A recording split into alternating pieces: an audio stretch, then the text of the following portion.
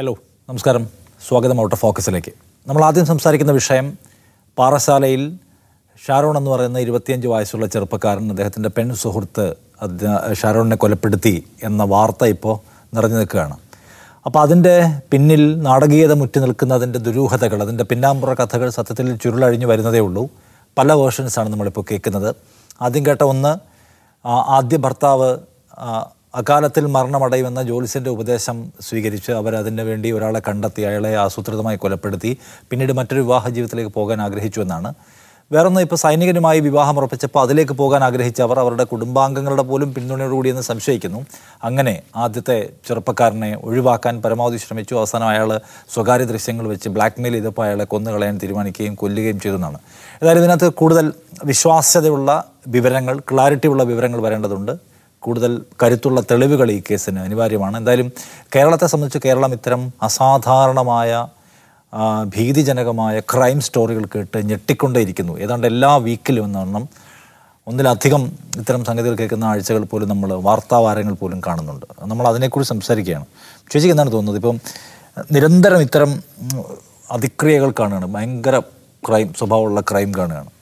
അപ്പോൾ അതിൻ്റെ പേരിൽ അതിന് മാധ്യമങ്ങളുടെ ആഘോഷം, സമൂഹം അവരെ ഒറ്റപ്പെടുത്തുന്നത്, അല്ലെങ്കിൽ ഗുരുതരമായ അല്ലെങ്കിൽ സീരിയസ് ആയ സർക്കാർ നിയമത്തിൻ്റെ ഇടപെടൽ ഒക്കെ സംഭവിക്കുമ്പോഴും പിന്നെയും ആളുകളെ കൊല്ലാൻ എങ്ങനെ പിഴവില്ലാത്ത മാർഗ്ഗങ്ങൾ ആളുകൾ ഇൻ്റർനെറ്റിൽ സെർച്ച് ചെയ്തുകൊണ്ടിരിക്കുകയാണ്, നടപ്പിലാക്കിക്കൊണ്ടിരിക്കുകയാണ്.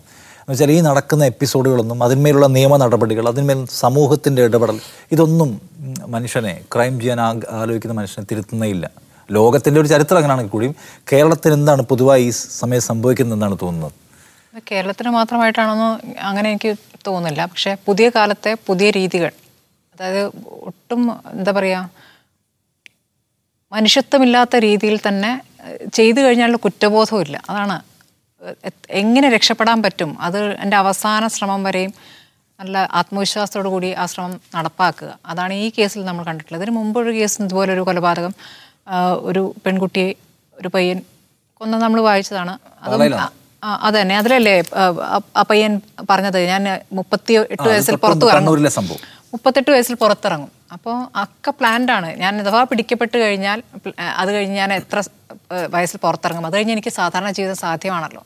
അത്രയ്ക്കൊക്കെ ക്രൂരമായൊക്കെ ആലോചിക്കാൻ പറ്റുന്ന രീതിയിലേക്ക് കാര്യങ്ങൾ മാറി. ഇപ്പോൾ ഈ പെൺകുട്ടിയുടെ കാര്യത്തിലാണെങ്കിലും അവർ അവസാന നിമിഷം വരെ അവരുടെ പ്രതികരണം നമുക്കൊരു വശത്ത് കിട്ടിയിരുന്നാണല്ലോ. എൻ്റെ കല്യാണം ഉറപ്പിച്ചിരിക്കുക, എന്നെ ഒന്ന് വെറുതെ വിടുമെന്നാണ് അവർ പറയുന്നത്. അപ്പോൾ അവർക്ക് അതിലേക്ക് പോകാൻ വേണ്ടിയിട്ടാണ് ഇവരിതൊക്കെ പ്ലാൻ ചെയ്തിരുന്നത്. ഇപ്പോൾ ഇന്ന് പോലും ലൈസോൾ എടുത്ത് കുടിച്ചു. അപ്പോൾ അത് മരിക്കുന്ന വിചാരിച്ചിട്ടല്ല, അത് ഒരിത്തിരി കഴിച്ചു കഴിഞ്ഞാൽ അത് അറസ്റ്റ് നീട്ടിക്കിട്ടും, ചോദ്യം ചെയ്യൽ നീട്ടിക്കിട്ടും. അപ്പോൾ ഇതൊക്കെ ആലോചിച്ചുറപ്പിച്ചത് ചെയ്യാനും അതിനുശേഷം ഇതിനൊക്കെ ഇത്രയേ ഉള്ളൂ, തെളിവില്ലാവില്ല. അതാണ് ഒരു മൊഴി മാത്രമാണ് തെളിവായിട്ട് ഇപ്പോൾ പറയുന്നത്. വേറെ തെളിവുകളെല്ലാം നശിപ്പിക്കപ്പെട്ടു കഴിഞ്ഞു. പോലീസിൻ്റെ ആ സമയത്ത് കൃത്യമായിട്ട് ആ തെളിവ് കഷായത്തിൻ്റെ ബോട്ടിലൊന്നും കണ്ടെത്തിയിട്ടില്ലല്ലോ. അപ്പോൾ അത് തെളിവില്ല. അപ്പോൾ പല നിയമവിദഗ്ധരും പറയുന്നുണ്ട് ഊരിപ്പോരാൻ എളുപ്പമാണെന്ന്.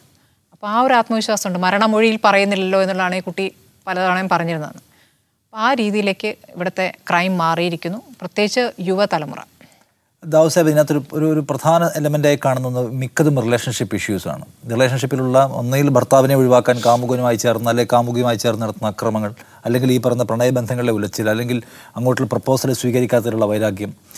അപ്പോൾ ഒരു റിലേഷൻഷിപ്പിനകത്ത് ബെറ്ററായി എങ്ങനെ വർത്തിക്കണം, അതിനകത്ത് എങ്ങനെ ക്വിറ്റ് ചെയ്യണം തുടങ്ങിയിട്ടുള്ള കാര്യങ്ങൾക്ക് നമുക്ക് ഒരു പുരോഗതിയും സംഭവിക്കുന്നില്ല.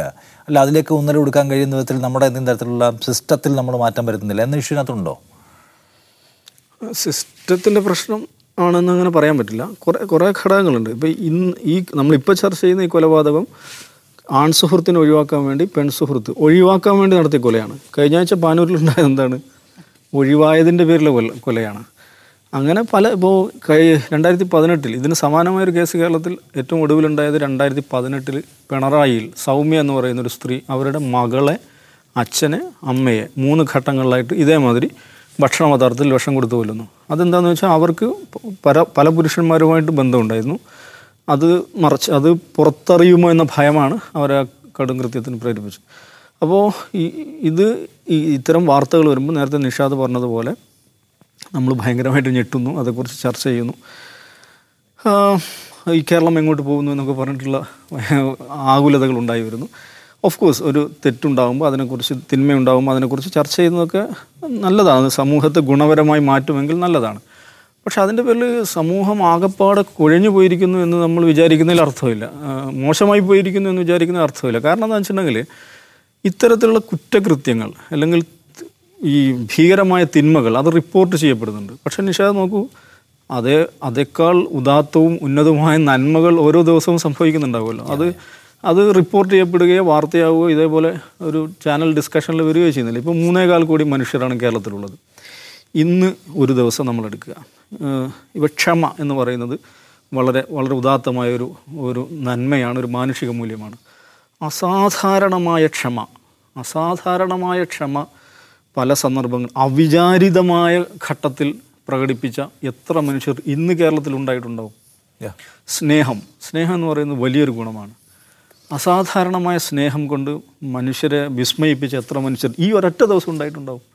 പക്ഷെ അത് നിഷാദ് അതേക്കുറിച്ച് വാർത്ത വായിക്കുകയോ നമ്മുടെ റിപ്പോർട്ടർ വാർത്ത ചെയ്യുകയോ ചെയ്യുന്നില്ല. അപ്പോൾ അങ്ങനെ ഒരുപാട് ടൺ കണക്കിന് നന്മകൾ ഓരോ ദിവസവും ഉണ്ടാകുന്നുണ്ട്. പക്ഷെ അത് വാർത്തയാവില്ല, അത് ടെലിവിഷൻ ഡിസ്കഷൻ ആവില്ല. പക്ഷേ ഇത് ഓഫ് കോഴ്സ് ഇത് നമ്മളുടെ സങ്കല്പങ്ങൾക്കപ്പുറമുള്ള തിന്മകൾ, ക്രൈം ഉണ്ടാകുമ്പോഴല്ല കേട്ടോ, ക്രൈം റിപ്പോർട്ട് ചെയ്യപ്പെടുമ്പോഴാണ്. ഒരുപക്ഷെ ഇതേമാതിരിയുള്ള കൊലപാതകങ്ങൾ ഇന്നലെയും മെനിയാന്ന് നോക്കിയിട്ട് വേറെയും നടന്നിട്ടുണ്ടാകാം, നമുക്കറിയില്ല. ഇത് പുറത്തു വന്ന ഒരു ക്രൈം അത് ഡിസ്കസ് ചെയ്യപ്പെടുകയാണ്. പക്ഷേ അതിൻ്റെ പേരിൽ നമ്മളിങ്ങനെ ഭയങ്കര ആകുലരാവേണ്ടതില്ല. പക്ഷെ ഒരു നിഷാദ് പറഞ്ഞതിൽ ഒരു വശം എന്താണെന്ന് ചോദിച്ചിട്ടുണ്ടെങ്കിൽ ഈ ഇങ്ങനത്തെ ഇൻഡിവിജ്വലായിട്ടുള്ള ക്രൈമുകൾ, ഇപ്പോൾ സംഘടിതമായ ക്രൈം അതിൽ സ്റ്റേറ്റിനൊരു ഉത്തരവാദിത്വമുണ്ട്, അല്ലെങ്കിൽ അതിനെ തടയാൻ സ്റ്റേറ്റ് സവിശേഷമായി ശ്രദ്ധിക്കണം, അല്ലെങ്കിൽ സ്റ്റേറ്റിൻ്റെ മെക്കാനിസം പോലീസിങ് എന്ന് പറയുന്നൊരു സംഭവം അതിനകത്ത് ഉണ്ടാവണം. അതിൽ പോലീസിങ് പരാജയപ്പെട്ടാൽ അത് ഭരണകൂടത്തിൻ്റെ തന്നെ പരാജയമായിട്ട് നമുക്ക് വിലയിരുത്താൻ പറ്റും. പക്ഷേ ഈ ഒറ്റപ്പെട്ട ഈ വ്യക്തികൾ ചെയ്യുന്ന ഇത്തരം ക്രൈമുകളുണ്ടല്ലോ, ലോൺ വോൾഫ് എന്ന് വേറൊരു അർത്ഥത്തിൽ അതിനെക്കുറിച്ച് പറയാറുണ്ട്. അതിനെ ഒരു സംവിധാനത്തിന് നിയന്ത്രിക്കാൻ പറ്റുമെന്ന് തോന്നുന്നില്ല. ഇതേമാതിരിയുള്ള ക്രൈമുകൾ ഏറ്റവും കൂടുതൽ നടക്കുന്നത് എവിടെയാണെന്ന് വെച്ചാൽ, ഇപ്പോൾ ഇന്നലെ കണ്ണൂരിൽ നിന്നൊരു വാർത്ത ശ്രദ്ധിച്ചു. 17-കാരിയായ ഒരു പെൺകുട്ടി ശുചിമുറിയിൽ പ്രസവിക്കുകയാണ്. എന്താ സംഭവം? എനിക്കൊന്ന് മധ്യവയസ്കനായ ഒരാൾ അവരുടെ കുടുംബവുമായിട്ട് വളരെ അടുത്ത് കിടക്കുന്ന ഒരാളാണ്. അയാൾ ഈ കുഞ്ഞിനെ ബലാത്സംഗം ചെയ്തതാണ്. അപ്പം ആ കുഞ്ഞിനെ ബലാത്സംഗം ചെയ്യുന്നു, ഗർഭിണിയാവുന്നു. പക്ഷേ ഇത് ശുചിമുറിയിൽ പ്രസവിച്ചപ്പോഴാണ് നാട്ടുകാർ ഇത് സംഭവം അറിയുന്നത്. ഇതേപോലെ കുട്ടികൾക്കെതിരെ നടക്കുന്ന അതിക്രമം, അതേപോലെ വീടിനകത്ത് നടക്കുന്ന അതിക്രമങ്ങൾ, വൃദ്ധർക്കെതിരെ നടക്കുന്ന അതിക്രമങ്ങൾ, അത് വളരെ പ്രധാനപ്പെട്ടൊരു കാര്യമാണ്. ഇപ്പം കുട്ടികളുടെ കാര്യത്തിൽ ചൈൽഡ് ലൈൻ എന്നൊക്കെ പറഞ്ഞ സംവിധാനങ്ങളുണ്ട്. ഇപ്പോൾ കേരളം എന്ന് പറയുന്നത് ഇന്ത്യയിൽ വൃദ്ധരുടെ അനുപാതം ഏറ്റവും കൂടുതലുള്ള സംസ്ഥാനമാണ്. ഇപ്പോൾ വൃദ്ധരോട് ചെയ്യുന്ന ക്രൈം എന്ന് പറഞ്ഞാൽ, വൃദ്ധരോട് നിഷാദ് പോയി വൃദ്ധരായ മാതാപിതാക്കളെ അടിക്കുകയോ അവരെ മർദ്ദിക്കുകയോ ചെയ്യുന്നത് മാത്രമല്ല, വൃദ്ധരെ നിങ്ങൾ ശരിയാവിധം അറ്റൻഡ് ചെയ്യുന്നില്ല എന്നുള്ളത് തന്നെ അവരോട് ചെയ്യുന്നൊരു ക്രൈമാണ്. അപ്പോൾ ആ നിലക്ക് നമ്മൾ നോക്കിക്കഴിഞ്ഞിട്ടുണ്ടെങ്കിൽ ഈ നിലക്ക് റിപ്പോർട്ട് ചെയ്യപ്പെടാത്ത ധാരാളം സംഗതികൾ നടക്കുന്നുണ്ട്. പക്ഷെ അതൊക്കെ എന്ന് പറഞ്ഞിട്ടുണ്ടെങ്കിൽ ഈ പറഞ്ഞ അതൊരു സംഘടിത കുറ്റകൃത്യമല്ല, വ്യക്തികൾ ചെയ്യുന്ന അബദ്ധങ്ങൾ, കുറ്റങ്ങളാണ്. അത് സമൂഹത്തിൽ വലിയ തോതിൽ വളരുന്നുണ്ട് എന്നാണ് പൊതുവെ നമുക്ക് പത്രമാധ്യമങ്ങൾ നോക്കുമ്പോൾ കാണാൻ സാധിക്കുന്നത്. അപ്പോൾ അത് സാമൂഹിക ഘടനയിൽ സമൂഹ മനസ്സിൽ ഉണ്ടായിക്കൊണ്ടിരിക്കുന്ന വലിയ മാറ്റങ്ങൾ. പ്രത്യേകിച്ച് കേരളത്തിൽ ഞാൻ പല ഔട്ട് ഓഫ് ഫോക്കസിന് പറഞ്ഞാണ്, ഏകാന്തത എന്ന് പറയുന്നത് വലിയൊരു പ്രശ്നമായി വരുന്നുണ്ട്. ഒറ്റപ്പെടലുണ്ട് ആളുകൾക്ക്. ഈ സപ്പോർട്ട് സിസ്റ്റം ഇപ്പോൾ ഡെമോഗ്രഫിയിൽ തന്നെ നമ്മൾ ജെറിയാട്രിക്സ്, ഈ വൃദ്ധപരിപാലന ശാസ്ത്രം എടുത്താൽ അതിൽ PSR എന്ന് പറഞ്ഞൊരു ഇൻഡിക്കേറ്റർ ഉണ്ട്. PSR എന്ന് പറഞ്ഞാൽ പൊട്ടൻഷ്യൽ സപ്പോർട്ട് റേഷ്യോ. ഒരു വൃദ്ധന് സ്വാഭാവികം വന്നു ചേരേണ്ട സപ്പോർട്ടിനെ കുറിച്ചാണ് പറയുന്നത്. ഈ PSR റേഷ്യോയിൽ ഇന്ത്യയിൽ ഏറ്റവും പിറകിൽ നിൽക്കുന്ന സംസ്ഥാനമാണ് കേരളം. അത് ലോകത്ത് ഏറ്റവും പുറകിൽ നിൽക്കുന്നത് ജപ്പാനാണ്. ജപ്പാനോട് അടുത്താണ് കേരളത്തിൻ്റെ PSR റേഷ്യോ എന്ന് പറയുന്നത്. PS ratio, potential support ratio എന്ന് പറയുന്നത്. അപ്പോൾ ഇങ്ങനെ നോക്കിക്കഴിഞ്ഞാൽ ഒറ്റപ്പെടലിൻ്റെയും ഏകാന്തതയുടെയും അതുമൂലം ഉണ്ടാകുന്ന പലതരത്തിലുള്ള കുറ്റവാസനകളുടെയൊക്കെ കാര്യങ്ങൾ വർദ്ധിച്ചു വരുന്നുണ്ട്. എന്ന് വെച്ചിട്ട് നമ്മുടെ സമൂഹം അമ്പേ തകർന്നു പോയിരിക്കുന്നു എന്ന് പറയുന്നതിൽ അർത്ഥമില്ല. യെസ്, ഏതായാലും ഭയമുണ്ടാക്കുന്ന അല്ലെങ്കിൽ ആദ്യം ഉണ്ടാക്കുന്ന സംഗതികൾ നിരന്തരമായി സംഭവിക്കുന്നു എന്നത് നിർഭാഗ്യകരമാണ്. ശരിയാവണ്ണമുള്ള അന്വേഷണവും ഇടപെടലുകളും അക്കാര്യത്തിൽ ഉണ്ടാകട്ടെ എന്ന് ആശിക്കാം. സമൂഹമാകെ തന്നെ വലിയ ഇരുളിലേക്ക് വീണുപോയി എന്ന് നിരാശപ്പെടാനുള്ള നേരമായിട്ടില്ല എന്നതൊരു പ്രധാനപ്പെട്ട കാര്യമാണ്. ഒപ്പം തന്നെ റിലേഷൻഷിപ്പുമായി ബന്ധപ്പെട്ടാണ് നിരന്തരം ഇത്തരം ക്രൈംസ് കൂടുതൽ റിപ്പോർട്ട് ചെയ്യുന്നത്. റിലേഷൻഷിപ്പിൽ എങ്ങനെയാണ് പ്രവർത്തിക്കേണ്ടത്, എങ്ങനെയാണ് ആരോഗ്യകരമായി അതിനകത്ത് നിന്ന് കിറ്റ് ചെയ്യേണ്ടത് അല്ലെങ്കിൽ ഒരുമിച്ച് പോവേണ്ടത് എന്ന കാര്യത്തിൽ നമ്മുടെ പ്രാരംഭ വിദ്യാഭ്യാസ കാലം മുതൽ തന്നെ നമുക്ക് മെച്ചപ്പെട്ട അധ്യയനങ്ങൾ ആവശ്യമുണ്ട് എന്ന് യെസ്, വിട്ടുകളയാൻ പഠിക്കുക, പോയി അവരെ വിടാൻ പഠിക്കുക, അത് പ്രധാനപ്പെട്ട കാര്യമാണ്. ഓക്കെ, നമ്മുടെ രണ്ടാമത്തെ വിഷയം. ഇപ്പോൾ തെലങ്കാന സംസ്ഥാനം, അവിടുത്തെ മുഖ്യമന്ത്രി BJP സർക്കാരുമായി ചന്ദ്രശേഖർ റാവു ഒരു ഓപ്പൺ ഫൈറ്റ് പ്രഖ്യാപിച്ച മട്ടാണ്. ഏറ്റവും അവസാനം നമ്മൾ കണ്ടതാണ് തെലങ്കാനയിൽ നിന്ന് 3-4 BJP ഏജന്റുമാർ എന്ന് പറയപ്പെടുന്ന ആളുകളെ അവിടുത്തെ ഭരണകക്ഷിയുടെ MLA-മാരെ റാഞ്ചാൻ കോടിക്കണക്കിന് രൂപയുമായിട്ട് വന്നതിൻ്റെ പേരിൽ പോലീസ് പിടിച്ചുകൊണ്ട് പോകുന്നത്. അതുമായി ബന്ധപ്പെട്ട കേസ് കോടതി നടക്കുകയാണ്. ഇപ്പോൾ നമ്മൾ ഈ വിഷയം എടുക്കാൻ കാര്യം, തെലങ്കാന CBI എന്ന് പറയുന്ന കേന്ദ്ര അന്വേഷണ ഏജൻസിക്ക് നേരിട്ട് വന്ന് കേസുകൾ അന്വേഷിക്കാനുള്ള അനുമതി സംസ്ഥാനം നൽകുന്ന അനുമതി അത് റദ്ദ് ചെയ്തിരിക്കുകയാണ്, എടുത്തു കളഞ്ഞിരിക്കുകയാണ്. ഇനിയിപ്പോൾ സംസ്ഥാന സർക്കാരിൻ്റെ സ്പെഷ്യൽ പെർമിഷൻ ഇല്ലാതെ അവിടെ ഒന്നും ഒരു കേസും എടുക്കാൻ കഴിയില്ല. നിലവിൽ ഇപ്പോൾ ഈ പറയുന്ന മുഖ്യമന്ത്രിയുടെ മകൾക്കെതിരായിട്ടുള്ള ചില അന്വേഷണങ്ങൾ EDയും CBIയും ഇനീഷ്യേറ്റ് ചെയ്യുന്ന പശ്ചാത്തലത്തിലാണ് ഈ അനുമതി എടുത്തു കളയുന്നത്. നേരത്തെ കേരളം എടുത്തു കളഞ്ഞാണ്, പശ്ചിമ ബംഗാൾ എടുത്തു കളഞ്ഞിട്ടുണ്ട്, പഞ്ചാബ് കളഞ്ഞിട്ടുണ്ട്. 8-9 സംസ്ഥാനങ്ങൾ ഇതിനകം തന്നെ ഈ അനുമതി എടുത്ത് കളയുകയാണ്. എന്ന് വെച്ചാൽ കേന്ദ്ര ഏജൻസിയുമായി നേരിട്ട് സഹകരിക്കേണ്ടതില്ല എന്നതാണ് അവരുടെ തീരുമാനം. ദാവൂദ് തോന്നുന്നൊരു കാര്യം എന്താണ്, ഇപ്പം വിവിധ സംസ്ഥാനങ്ങൾ കേന്ദ്ര സർക്കാരിന് കീഴിൽ, ആഭ്യന്തര മന്ത്രാലയത്തിന് കീഴിലുള്ള ഏജൻസിയുമായി സഹകരിക്കേണ്ടതില്ല എന്ന് തീരുമാനിക്കുകയാണ്. ഇതിനു മുൻപ് തന്നെ ചന്ദ്രശേഖർ റാവു ഇമാതിരി പലതരത്തിലുള്ള ആഹ്വാനങ്ങൾ എങ്ങനെ വിഘടിച്ച് നിൽക്കണം എന്ന കാര്യത്തിൽ നേരത്തെ തന്നെ അദ്ദേഹം BJP-യായിട്ടുള്ള ഫൈറ്റിൻ്റെ ഭാഗമായിട്ട് ആഹ്വാനം ചെയ്യുന്നത് കണ്ടിട്ടുണ്ട്. സോ ഇതിനെ എങ്ങനെയാണ് കാണേണ്ടത്? സംസ്ഥാനങ്ങൾ, കേന്ദ്ര സർക്കാർ, അതിനിടയിലുള്ള ഊഷ്മളമായ ബന്ധം വളരെ വിസിബിളായി തകരുന്നു, അല്ലെങ്കിൽ അതിൻ്റെ ഒരു ഹെൽത്തി വേ അപകടത്തിലായിട്ടുണ്ട് എന്നാണോ ഇതിൽ നമ്മൾ മനസ്സിലാക്കേണ്ട ഒരു കാര്യം? ഇതിലെ ഒരു വസ്തുപരമായൊരു കാര്യം വെച്ചാൽ, ഇത് ആഭ്യന്തര മന്ത്രാലയത്തിന് കീഴിലല്ല CBI, മിനിസ്ട്രി ഓഫ് പേഴ്സണലിന് കീഴിലാണ്. അപ്പോൾ ഇത് പ്രധാനപ്പെട്ട ഒരു സംഗതി 1946 Delhi special police establishment act, അതുപ്രകാരമാണ്, അതാണ് CBIയുടെ ഒരു ലോ എന്ന് പറയുന്നത്. CBI എന്ന് പറയുന്ന ഏജൻസി രൂപീകരിക്കപ്പെടുന്നത് 63 മറ്റുമാണ്. അതൊരു നോട്ടിഫിക്കേഷനിലൂടെയാണ് വരുന്നത്. ഇതിനകത്ത്, ഈ നിയമത്തിനകത്ത് തന്നെ ഉള്ള ഒരു പ്രൊവിഷനാണ്, ഇതൊരു സംസ്ഥാനത്ത് ഓപ്പറേറ്റ് ചെയ്യണമെന്നുണ്ടെങ്കിൽ ആ സംസ്ഥാനത്തിൻ്റെ ജനറൽ കോൺസെൻറ്റ് വേണം. പൊതുവായ കോൺസെൻറ്റ് ഉണ്ടെങ്കിൽ ആ സംസ്ഥാനത്ത് ഇവരുടെ പെർവ്യൂവിൽപ്പെട്ട എല്ലാ കേസും അന്വേഷിക്കാം. അല്ലെങ്കിൽ സ്പെസിഫിക് കോൺസെൻറ്റ് വേണം. ജനറൽ കോൺസെൻറ്റ് ഇല്ലെങ്കിലും സ്പെസിഫിക് കോൺസെൻറ്റ് കൊടുക്കാം, ഈ പെർട്ടിക്കുലർ കേസ് നിങ്ങൾക്ക് എടുക്കാം എന്ന് പറയുന്നത്. അപ്പോൾ നമുക്ക് നിഷാദ്, ഈ പ്രൊവിഷൻസ്, ഈ നിയമത്തിനകത്ത് ഈ പ്രൊവിഷൻസ് ഉണ്ട് എന്നുള്ളതിൻ്റെ അർത്ഥം എന്താണ്? ഫെഡറലിസമാണ് നമ്മുടെ ഭരണഘടനയുടെ, നമ്മുടെ സംവിധാനത്തിൻ്റെ ആത്മാവ് എന്നുള്ളതാണ്. ഇപ്പോൾ BJP-യുടെ ആളുകൾ സ്ഥിരമായിട്ട് ടെലിവിഷൻ ചർച്ചകളിൽ പറയുന്ന കാര്യമാണ്, ഇന്ത്യൻ കോൺസ്റ്റിറ്റ്യൂഷനിൽ ഫെഡറലിസം എന്നൊരു വാക്കേ ഇല്ല. ആ പറയുന്നത് ശരിയാണ്, ഇന്ത്യൻ കോൺസ്റ്റിറ്റ്യൂഷനിൽ ആ വാക്കില്ല. പക്ഷേ നമ്മുടെ ഭരണഘടനയുടെ ആത്മാവായിട്ട്, അത് ഭരണഘടനയുടെ ഒരു സത്തയായിട്ട് അത് നിൽക്കുന്നുണ്ട്. അതുകൊണ്ടാണ് ഇങ്ങനെ ഒരു പ്രൊവിഷൻ ഉണ്ടായിട്ടുള്ളത്. ഈ പ്രൊവിഷനാണ് ഇപ്പോൾ തെലങ്കാന സർക്കാർ എടുത്തു കളഞ്ഞിട്ടുള്ളത്. അപ്പോൾ ഇത് എടുത്തു കളയുന്നത് എന്തിനാണെന്ന് ചോദിച്ചിട്ടുണ്ടെങ്കിൽ, ഓഫ് കോഴ്സ് അത് സംസ്ഥാനത്തിൻ്റെ ഒരു അന്തസ്സും അഭിമാനവും ഈ സംരക്ഷിക്കുക എന്നുള്ളതാണ് ഒരു ഘടകം. രണ്ടാമത്തത്, നേരത്തെ നിഷാദ് പറഞ്ഞ പോലെ, എങ്ങനെയും കയറി എല്ലാ കാര്യത്തിലും ഈ കേന്ദ്ര ഏജൻസികൾ ഉപയോഗിച്ചിട്ട് സംസ്ഥാനങ്ങളെ, അല്ലെങ്കിൽ വിരുദ്ധ രാഷ്ട്രീയ പാർട്ടിയിൽപ്പെട്ട, എതിർ രാഷ്ട്രീയ പാർട്ടിയിൽപ്പെട്ട ആളുകളെ വരുതിയിലാക്കുന്നു. അതിനെതിരായുള്ള ഒരു പ്രതിരോധം എന്ന നിലക്ക് ഓഫ് കോഴ്സ് അത് ശ്ലാഘിക്കപ്പെടേണ്ട, അല്ലെങ്കിൽ രാഷ്ട്രീയമായി വലിയ കനമുള്ളൊരു തീരുമാനമാണ്. പക്ഷേ നിലവിലുള്ള അവസ്ഥയിൽ അതുകൊണ്ടൊരു കാര്യവുമില്ല. കാരണം CBI എന്ന് പറയുന്നത് ഇപ്പോൾ കേന്ദ്ര ഗവൺമെൻറ് അതിന് വലിയൊരു ഏജൻസിയായിട്ട് കാണുന്നേയില്ല. വലിയ കാര്യത്തിൽ അവർ തന്നെ കാണുന്നില്ല. കാരണം അവരെ സംബന്ധിച്ചത് ED ഉണ്ടെന്നേ. ED ഒരു സൂപ്പർ സ്റ്റാറായിട്ട് ഇങ്ങനെ വിലസിക്കൊണ്ടിരിക്കുകയാണ്. NIA ഉണ്ട്. ഈ EDയെയും NIA ഉപയോഗിച്ച് എന്തും ചെയ്യാമെന്നുള്ള നിലക്ക് കാര്യങ്ങൾ പോവുകയാണ്. ഇനി മറ്റ് ഏജൻസികളുടെ കാര്യത്തിൽ ഇങ്ങനെ തന്നെയാണ് അവർ നീങ്ങുന്നത്. കഴിഞ്ഞ വർഷം, നമ്മളിപ്പോൾ ഒക്ടോബർ അവസാനത്തിലാണ് സംസാരിക്കുന്നത്, 2022 ഒക്ടോബർ, 2021 ഒക്ടോബറിലാണ് BSFൻ്റെ നിയമത്തിൽ ചെറിയൊരു മാറ്റം. അതൊരു പാർലമെൻറ്റിൽ പോലും വന്നിട്ടില്ല. ഗസ്റ്റ് നോട്ടിഫിക്കേഷനാണ്. എന്താണ്? ബംഗാൾ, അസം, പഞ്ചാബ്, ഇന്ന് 3 അതിർത്തി സംസ്ഥാനങ്ങളിൽ BSFൻ്റെ പ്രവർത്തന പരിധി 15 കിലോമീറ്റർ ആയിരുന്നു. ഒരൊറ്റയടിക്ക് ഒരു നോട്ടിഫിക്കേഷനിലൂടെ 50 കിലോമീറ്ററാക്കി മാറ്റി. എന്ന് പറഞ്ഞാൽ ഈ സംസ്ഥാനങ്ങളിലെ പല ജില്ലകളും ഈ BSFൻ്റെ കീഴിൽ വരികയാണ്. അപ്പോൾ BSF അതിർത്തി പ്രശ്നങ്ങൾ, അതിർത്തി കടന്നുകയറ്റം, ഇത്തരം ക്രൈംസ് ആയിരുന്നു അവർ നോക്കിയിരുന്നത്. പക്ഷേ ഈ നോട്ടിഫിക്കേഷനിൽ CRPCയും ഇവരുടെ പരിധിയിൽപ്പെടുത്തി. എന്ന് പറഞ്ഞാൽ ഫലത്തിൽ ഈ 50 കിലോമീറ്റർ പരിധിയിൽ വരുന്ന ജില്ലകളിൽ സ്റ്റേറ്റ് പോലീസിന്, സ്റ്റേറ്റ് ഗവൺമെൻറ്റിന് ഒരു റോളും ഇല്ലാതാവുകയാണ്. ഇതിനെ നമ്മൾ വേറെ നിലക്കൊന്ന് കാണാൻ നിഷാദെ. ഇപ്പോൾ കോസ്റ്റ് ഗാർഡ് എന്ന് പറഞ്ഞിട്ട് ഒരു ഏജൻസി ഉണ്ടല്ലോ, ലോ എൻഫോഴ്സ്മെൻറ്റ് ഏജൻസിയാണ്. എന്താണ് അവരുടെ ഇത്? മാരിടൈം എൻഫോഴ്സ്മെൻറ്റ് ലോയുടെ പരിധിയിൽ വരുന്ന കാര്യങ്ങൾ, കടലിലാണ് അവരുടെ പരിപാടി.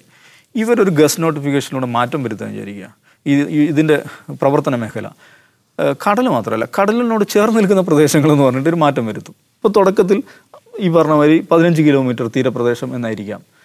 അടുത്ത തവണ എന്താക്കാം, അത് 50 കിലോമീറ്റർ ആക്കാം എന്ന് പറഞ്ഞാൽ എന്നാൽ ഫലത്തിൽ കേരളം മൊത്തം ഈ കോസ്റ്റ് ഗാർഡിൻ്റെ പഞ്ചാബിൻ്റെ പകുതി എങ്ങനെയാണോ BSFൻ്റെ കയ്യിൽ കൊണ്ടുവന്നത്, അതേപോലെ കേരളത്തെയും ഗോവയെയും ഒക്കെ മുഴുവനായിട്ട് കോസ്റ്റ് ഗാർഡിൻ്റെ പരിധിയിൽ കൊണ്ടുവരാൻ ഒരു ഗസ്റ്റ് നോട്ടിഫിക്കേഷൻ മതി. അപ്പോൾ ഇതാണ് കാര്യം. അപ്പം ജമ്മു കാശ്മീർ എന്ന് പറയുന്ന സംസ്ഥാനം ഇല്ലാതാക്കിയ ഭരണകൂടമാണ്. ഒരു സംസ്ഥാനത്ത് ഒരു രാത്രി കൊണ്ട് ഇല്ലാതാക്കാം എന്ന് തെളിയിച്ചൊരു ഭരണകൂടമാണ്. അപ്പോൾ അവർ ഈ വിവിധ ഏജൻസികൾ ഉപയോഗിച്ച് ഇങ്ങനെ സംസ്ഥാനങ്ങൾ കടന്നു കയറുക എന്ന് പറയുന്നത് ശരിയല്ല. സംസ്ഥാനങ്ങൾ എന്ന് പറയുന്ന ഒരു യാഥാർത്ഥ്യം ഇല്ലാതായിക്കൊണ്ടിരിക്കുകയാണ്. അപ്പോൾ അതിനെതിരായിട്ട് പലരും പല സമയങ്ങളായിട്ട് സംസാരിക്കുന്നുണ്ട്. പക്ഷേ അതിനൊരു വലിയൊരു പൊളിറ്റിക്കൽ മൂവ്മെൻ്റാക്കി മാറ്റിയെടുക്കുവാൻ ഇന്ത്യയിലെ പ്രതിപക്ഷത്തിന് സാധിച്ചിട്ടില്ല.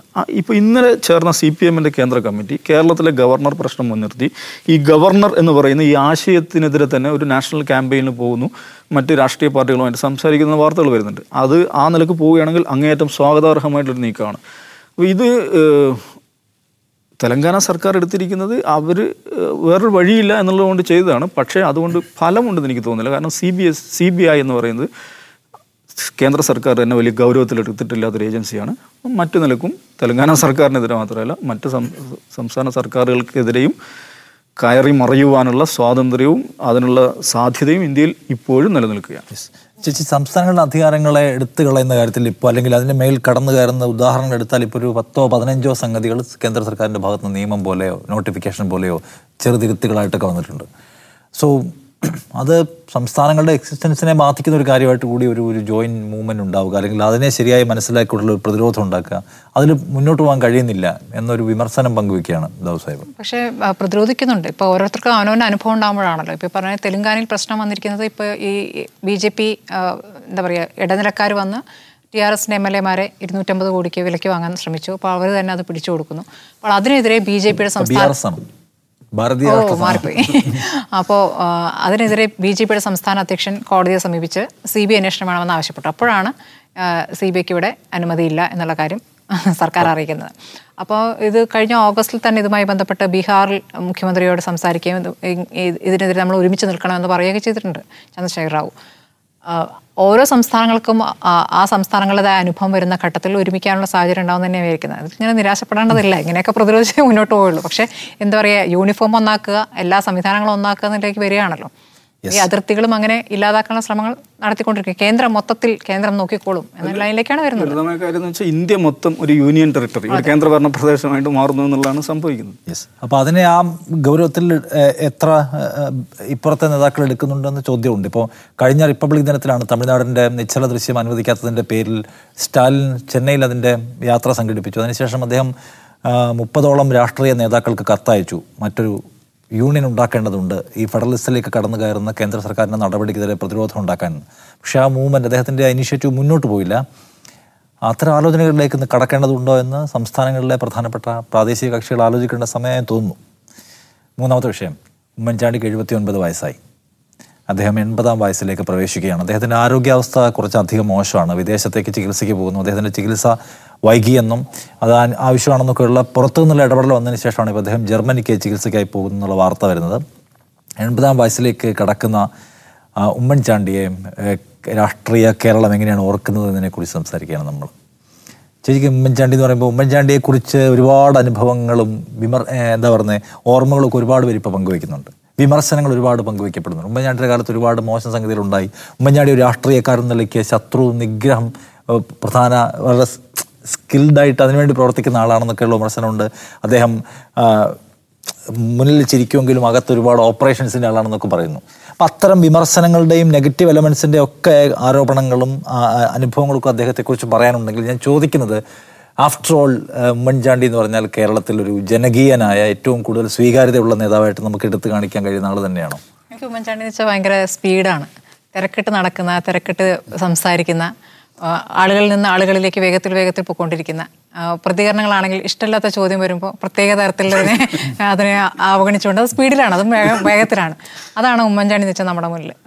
പിന്നെ എന്താ പറയുക, പൊതുജീവിതത്തിൽ അദ്ദേഹം വളരെ സിമ്പിളായിട്ട് തന്നെയാണ്. അദ്ദേഹത്തെ കളിയാക്കുന്ന പല മിമിക്രിക്കാരൊക്കെ കളിയാക്കാറുണ്ട്. അദ്ദേഹം മറ്റേ മുടി വെട്ടാതെ കീറിയ ഷർട്ട് ഇട്ട് നടക്കുന്നു, ട്രെയിനിൽ കിടന്നുറങ്ങുന്ന ഉമ്മൻചാണ്ടി ഞാൻ കണ്ടിട്ടുണ്ട്. ഈ ആളുകൾ പെട്ടെന്ന് വന്ന് ഉമ്മൻചാണ്ടിയിൽ നിന്ന് ഓട്ടോഗ്രാഫൊക്കെ മേടിക്കുന്നു, പോയി സംസാരിക്കുന്നു, ആർക്ക് വേണമെങ്കിലും പോയി സംസാരിക്കാം. അങ്ങനെ ഒരു നേതാക്കളെ ഒന്നും ഇപ്പോൾ കാണുന്നില്ല. ആർക്കും സമീപിക്കാവുന്ന വലിയ രാഷ്ട്രീയ നേതാക്കൾ ഇപ്പോൾ ഉണ്ടോ? ആർക്കും അങ്ങനെ പെട്ടെന്ന് ചെല്ലാൻ പറ്റില്ല.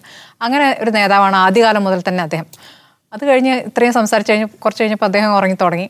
ട്രെയിൻ അദ്ദേഹത്തിന് ഇറങ്ങാനാവുമ്പോഴേക്ക് കൂടെയുള്ള സഹായി വിളിക്കുന്നുള്ളൂ. അതുവരെ ഇങ്ങനെ ഇരുന്നുറങ്ങുകയാണ്. അപ്പോൾ അതൊക്കെ കാണുമ്പോൾ എനിക്ക് ഭയങ്കര എന്താ പറയുക, ഇങ്ങനെ ഒരു നേതാവ് ഉണ്ടോ എന്ന് തോന്നും. നമുക്ക് ഉള്ളിൽ നമ്മൾ ദൂരെ നിന്ന് നോക്കി കാണുന്ന ഏതൊരാൾക്കും അങ്ങനെ തോന്നും, അയ്യോ ഇത് നമുക്ക് പറ്റിയൊരു നേതാവ്, നമുക്കൊരു സ്നേഹം തോന്നും. ഈ പറഞ്ഞ പോലെ ഇത്രയും ആളുകൾക്ക് സമീപിക്കാവുന്നതുകൊണ്ട് തന്നെയല്ലേ ആളുകൾ ഇത്രയും പറഞ്ഞുകൊണ്ടിരിക്കുന്നത്. ഒരു 12 തവണയൊക്കെ ഒരു മണ്ഡലത്തെ പ്രതിനിധീകരിക്കുക എന്ന് പറഞ്ഞാൽ ചില്ലറ കാര്യമല്ല, നൂറ്റാണ്ട് കാലം എന്നാണ്. അപ്പോൾ കുശാഗ്ര ബുദ്ധിക്കാരനായി പറഞ്ഞ മാതിരി രാഷ്ട്രീയമായി ഭയങ്കരമായ ഒരു ബുദ്ധികൂർമ്മതയുണ്ട്. സഭയിൽ അദ്ദേഹം വിഷയങ്ങൾ അവതരിപ്പിക്കുന്നതിൽ എങ്ങനെയാണ് എതിരാളി പറയുന്നതിൽ നിന്ന് തനിക്ക് പറയാനുള്ള കാര്യങ്ങൾ ഉണ്ടാക്കുന്നതൊക്കെ പറഞ്ഞു കേട്ടിട്ടുണ്ട്. അപ്പം അങ്ങനെയൊക്കെ അദ്ദേഹം വ്യത്യസ്തനാണ്. പിന്നെ ഒരു കാര്യം, അദ്ദേഹത്തിനെതിരെ അപമാനകരമായ പല അപവാദങ്ങളുണ്ടായപ്പോഴും അദ്ദേഹത്തിൻ്റെ കുടുംബത്തിന് നേരെയും മകൾക്ക് നേരെയൊക്കെ ഉണ്ടായ സമയത്തൊക്കെ ഏറ്റവും മാന്യമായി പ്രതികരിക്കുകയും അതിനൊരു ആയുധമാക്കി അടുത്ത തവണ തിരിച്ചുപയോഗിക്കാൻ ഉള്ള സാഹചര്യം ഉണ്ടായിട്ടും അത് ഉപയോഗിക്കാതിരിക്കുകയൊക്കെ ചെയ്തിട്ടുള്ളത് അത് ഭയങ്കരമായി നമുക്ക് ഭയങ്കരമായിട്ട് അത് പലരിലും കണ്ടിട്ടില്ല. അവസരം പിന്നെ ഒരു ഘട്ടത്തിൽ ഉപയോഗിക്കാനാണ് പല രാഷ്ട്രീയ നേതാക്കളും തുടങ്ങിയിട്ടുള്ളത്. അവസരം ഉണ്ടായിട്ടും അത് നിൽക്കുകയില്ല. അങ്ങനെ ഒരു ചോദ്യം ചോദിക്കും പറയുക പോലും ചെയ്യില്ല. എനിക്കൊന്ന് പാർട്ടിക്കകത്ത വിഷയങ്ങളിൽ പോലും പരസ്യമായ പ്രതികരണം അദ്ദേഹം നടത്തിയത് ഈ പറഞ്ഞ മാതിരി അധ്യക്ഷനുമായി ബന്ധപ്പെട്ട കഴിഞ്ഞ കാലത്തുണ്ടായ ഒരു ചെറിയ ആ സമയത്ത് മാത്രമാണ് അദ്ദേഹം ഒരു പരസ്യ പ്രതികരണത്തിലേക്ക് പോയത്. എനിക്ക് തോന്നുന്നു അതുവരെ പരസ്യ പ്രതികരണങ്ങൾ അദ്ദേഹം നടത്തി ഞാൻ കണ്ടിട്ടില്ല. ഒരു ഉമ്മൻചാണ്ടി ഫാൻ ഗേൾ. കൂടെ പറയുന്നു. ഉമ്മൻചാണ്ടി വളരെ തന്ത്രജ്ഞതയോടുകൂടി ഇപ്പോൾ പിണറായി വിജയനെ പോലും കൈകാര്യം ചെയ്തിട്ടുള്ള ആളാണ്. ഇപ്പോൾ നമുക്ക് സോളാർ സമരം പൊളിച്ചുകളെ എടുക്കുന്ന ആ ടാലൻ്റ് അറിയാവുന്ന. അപ്പോൾ ഞാൻ ചോദിക്കുന്നത് എന്തുമാത്രം ഉമ്മൻചാണ്ടിയുടെ ഒരു ആബ്സൻസ് കേരള രാഷ്ട്രീയത്തിൽ ഫീൽ ചെയ്യുന്നുണ്ട്, പ്രത്യേകിച്ച് UDF കോൺഗ്രസ് പൊളിറ്റീസിനകത്ത്? ഇല്ല, ഉമ്മൻചാണ്ടി കുറിച്ച് പറയുമ്പോൾ ഏറ്റവും പ്രധാനം നേരത്തെ സ്മൃതി പറഞ്ഞ ആ ആംഗിളെല്ലാം ഉണ്ട്. ഈ ജനകീയത എന്ന് പറയുന്നത് രണ്ടാമതൊരു ഘടകം ഇത് തന്നെയാണ്, തന്ത്രശാലി എന്ന് പറയുന്നത്. അത് ആ നിലക്കുള്ള ഒരാൾ കരുണാകരനായിരുന്നു. കരുണാകരനെ കുറിച്ച് ഒരു ഐതിഹ്യമുണ്ട്. അത് നിഷാദ് കേട്ടെന്ന് എനിക്കറിയില്ല. അദ്ദേഹം വെല്ലൂരിൽ ദീർഘകാലം ചികിത്സയിൽ നിൽക്കുകയാണ്. ആ സമയത്ത് പല നിലക്കും ഡോക്ടർമാർ ശ്രമിക്കുകയാണ് അദ്ദേഹം പ്രതികരിക്കാൻ വേണ്ടി. മരുന്നുകളോട് പ്രതികരിക്കുന്നില്ല, സംസാരിക്കുന്നില്ല, എഴുന്നേറ്റിരിക്കുന്നില്ല. അപ്പോൾ ഡോക്ടർമാർ നിരാശരായി പോകുന്നു. കുറച്ച് കഴിഞ്ഞ് ഡോക്ടർ തിരിച്ചു വന്ന് നോക്കുമ്പോൾ കരുണാകരൻ കട്ടിൽ എഴുന്നേറ്റിരിക്കുന്നു, ഭയങ്കര ഉന്മേഷവാനായിട്ടിരിക്കുന്നു. പത്മജയാണ് കൂടെ ഉള്ളത്. അപ്പോൾ പത്മജ ഡോക്ടർമാർ അത്ഭുതത്തോട് ചോദിച്ചു എന്താണ് സംഭവിച്ചതെന്ന് ചോദിച്ചപ്പോൾ പത്മജ പറയുന്നത് അത് അച്ഛനോട് ഞാൻ പറഞ്ഞു മറ്റേ ഗ്രൂപ്പുകാർ വരുന്നുണ്ടെന്ന്. അപ്പോൾ അച്ഛനൊന്നും ഉഷാറായതാണെന്ന് പറഞ്ഞു. അപ്പം ഈ എതിർ ഗ്രൂപ്പുകാർ വരുന്നുണ്ടെന്ന് പറയും. അപ്പോൾ എൻ്റെ എനർജി ഒരു ഐതിഹ്യമാണ് കേട്ടോ. അപ്പോൾ ഇതേമാതിരി ഞാൻ പറയാം, ഉമ്മൻചാണ്ടിക്ക് എനർജി കൂടുക എപ്പോഴെന്ന് വെച്ചാൽ 2 സന്ദർഭം. ഒന്ന്, ക്രൈസിസ് ഉണ്ടാവണം. ഉമ്മൻചാണ്ടിയുടെ ഈ ക്രാഫ്റ്റ് അത് പുറത്ത് വരിക, ക്രൈസിസ് ഉണ്ടാകുമ്പോഴാണ്. രണ്ടാമത്തെ ആൾക്കൂട്ടത്തിലാണ്. ഇപ്പോൾ ക്രൈസിസ് നോക്കും, കെ എം മാണിയെ ഇടതുപക്ഷത്തേക്ക് കൊണ്ടുപോകാൻ വേണ്ടിയിട്ട് CPM നടത്തിയ ആ നീക്കം എത്ര മനോഹരമായിട്ടാണ് അദ്ദേഹം അതിനെ പൊളിച്ചെന്ന് മാത്രമല്ല, മാണിക്കെതിരെ ഇടതുപക്ഷത്തെ കൊണ്ട് സമരം ചെയ്യിപ്പിക്കുന്ന അവസ്ഥയിൽ അദ്ദേഹം അതിനുവേണ്ടി അദ്ദേഹം അധ്വാനിക്കേണ്ടി വന്നിട്ട് പോലും ഇല്ലെന്നാണ് ഞാൻ മനസ്സിലാക്കുന്നത്. അതാണ് ആ ഒരു പൊളിറ്റിക്കൽ മാവറിക് അദ്ദേഹത്തിനുണ്ട്. പിന്നെ ഉള്ളത് ഈ ജനകീയത, ആൾക്കൂട്ടത്തിൽ നിൽക്കുന്നു എന്നുള്ളത്. ഞാൻ അദ്ദേഹത്തെ ആദ്യമായിട്ട് നേരിൽ കാണുന്നത് ഇപ്പോൾ CM ആയിരിക്കുന്ന സമയത്ത് അപ്പോയിൻമെൻ്റ് എടുത്ത് അദ്ദേഹത്തെ ഓഫീസിൽ പോയി കാണുകയാണ്. എന്തെന്ന് വെച്ചാൽ നമ്മുടെ മീഡിയ വണ്ണിൻ്റെ തറക്കല്ലിടലിന് അദ്ദേഹത്തെ ക്ഷണിക്കാൻ വേണ്ടിയിട്ട് നമ്മുടെ ഡയറക്ടർ ബോർഡിലുള്ള വയലാർ ഗോപകുമാർ, പിന്നെ നമ്മുടെ ഡെപ്യൂട്ടി CEO ആയിരുന്ന സാജിദ്, ഞങ്ങളാണ് ഉണ്ടായിരുന്നത്. അപ്പം നമ്മൾ ഡേറ്റ് മേടിക്കാൻ വേണ്ടിയാണ് പോകുന്നത്. അപ്പോൾ നമ്മളൊരു ഡേറ്റ് പറയുന്നു, 19-ാം തീയതി. ഡേറ്റ് പറഞ്ഞു. പുള്ളി എന്താ വെച്ചാൽ പുള്ളിയുടെ പോക്കറ്റിൽ നിന്നൊരു പഴയ ചെറിയ ബുക്കില്ല, നമ്മൾ ഫോൺ നമ്പറൊക്കെ മുമ്പ് എഴുതിയെന്ന് അതിങ്ങനെ എടുത്ത് ഈ വിരലുമ തുപ്പലാക്കി ഇങ്ങനെ ഓരോന്ന് ഇങ്ങനെ മറിച്ച് 18 അന്ന് ഉപരാഷ്ട്രപതി വരുന്ന ദിവസമാണല്ലോ, പിന്നെ അത് പറ്റില്ല. പിന്നെ പുള്ളി തന്നെ മറിക്കുന്നു. എന്നിട്ട് ഒരു ഡേറ്റ് പറയുന്നു, അന്ന് നിങ്ങൾക്ക് പറ്റുമോ, ഞാൻ അന്ന് തലശ്ശേരിയിലുണ്ട്. ഇങ്ങനെ അദ്ദേഹം തന്നെ തുപ്പല കൂട്ടി പേജുകൾ മറിക്കുന്നു, ഡേറ്റുകൾ പറയുന്നു. അവസാനം നമുക്കൊരു ഡേറ്റ് തരുന്നു. എന്നെ ശരിക്കും ഭയങ്കരമായിട്ട് അത്ഭുതപ്പെടുത്തിയ ഒരു ഇതായിരുന്നു. അതെന്ന് വെച്ചാൽ അതെന്താണെന്ന് വെച്ചാൽ വലിയ സംഭവമാണെന്ന് വെച്ചാൽ വലിയ സംഭവമൊന്നുമില്ല, പക്ഷേ നമ്മളിൽ അത് ഭയങ്കരമായിട്ടൊരു അദ്ദേഹത്തെ ഉണ്ടാക്കുന്നുണ്ട്. അപ്പോൾ പിന്നെ അദ്ദേഹത്തെ ഞാൻ ഏതാണ്ട് 1/2 ഡസൻ തവണ ഔദ്യോഗിക ആവശ്യങ്ങൾക്കായിട്ട് അദ്ദേഹത്തിൻ്റെ ഓഫീസിലായിട്ടും കോഴിക്കോട് ഗസ്റ്റ് ഹൗസിലൊക്കെ ആയിട്ട് കണ്ടിട്ടുണ്ട്. ആ സമയത്തൊക്കെ ഈ ഇംപ്രഷൻ വർദ്ധിക്കുകയല്ലാതെ ഒരു സമയത്തും അത് താഴോട്ട് പോയിട്ടില്ല. ആ ഒരു കെമിസ്ട്രി, എന്താ പറയുക, ഒരു പീപ്പിൾ കണക്ട് കെമിസ്ട്രി അദ്ദേഹം അസാധാരണമായിട്ട് കൊണ്ടു നടന്നിട്ടുണ്ട്. അത് പാർട്ടിക്കകത്ത് അതിഭയങ്കരമായിട്ടുണ്ടായിരുന്നു. അതുകൊണ്ടാണ് പാർട്ടി അണികളാൽ ഇത്രയധികം സ്നേഹിക്കപ്പെട്ട ഒരു കോൺഗ്രസ് നേതാവ് വളരെ വളരെ അപൂർവമായിരിക്കും. അപ്പോൾ അദ്ദേഹത്തിന് പൂർണ്ണ ആയുരാരോഗ്യം. അദ്ദേഹം ചികിത്സക്കായിട്ട് വിദേശത്തേക്ക് പോവുകയാണ്. കൂടുതൽ നല്ല ആരോഗ്യത്തോടു കൂടി തിരിച്ചു വന്ന് നമ്മുടെ പൊതുപ്രവർത്തന മേഖലയിൽ ദീർഘകാലം സേവിക്കുവാൻ സാധിക്കട്ടെ എന്ന് ആശംസിക്കുകയാണ്. യെസ്, ഉമ്മൻചാണ്ടിക്ക് എല്ലാ ജന്മദിന ഭാവുകളും നേരുന്നു. കൂടുതൽ ആരോഗ്യത്തോടെ അദ്ദേഹത്തിന് തിരിച്ചു വരാൻ കഴിയട്ടെ എന്ന് ആശിക്കുകയുമാണ്. അപ്പോൾ ഇനി നാളെ ഇരിക്കാം. നമസ്കാരം.